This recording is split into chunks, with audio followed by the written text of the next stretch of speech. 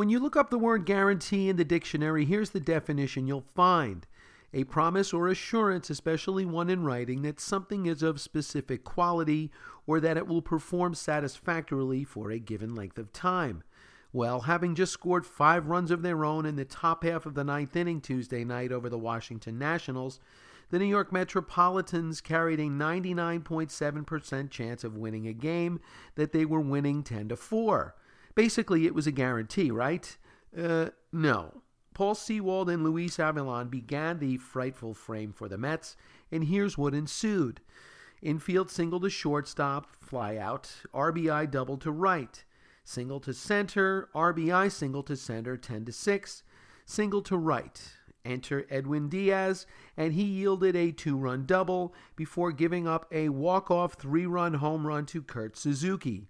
The Nats won 11-10 in a game started by Cy Young Award winners Jacob deGrom and Max Scherzer, no less. It just goes to show you that nothing in life is guaranteed, my friends.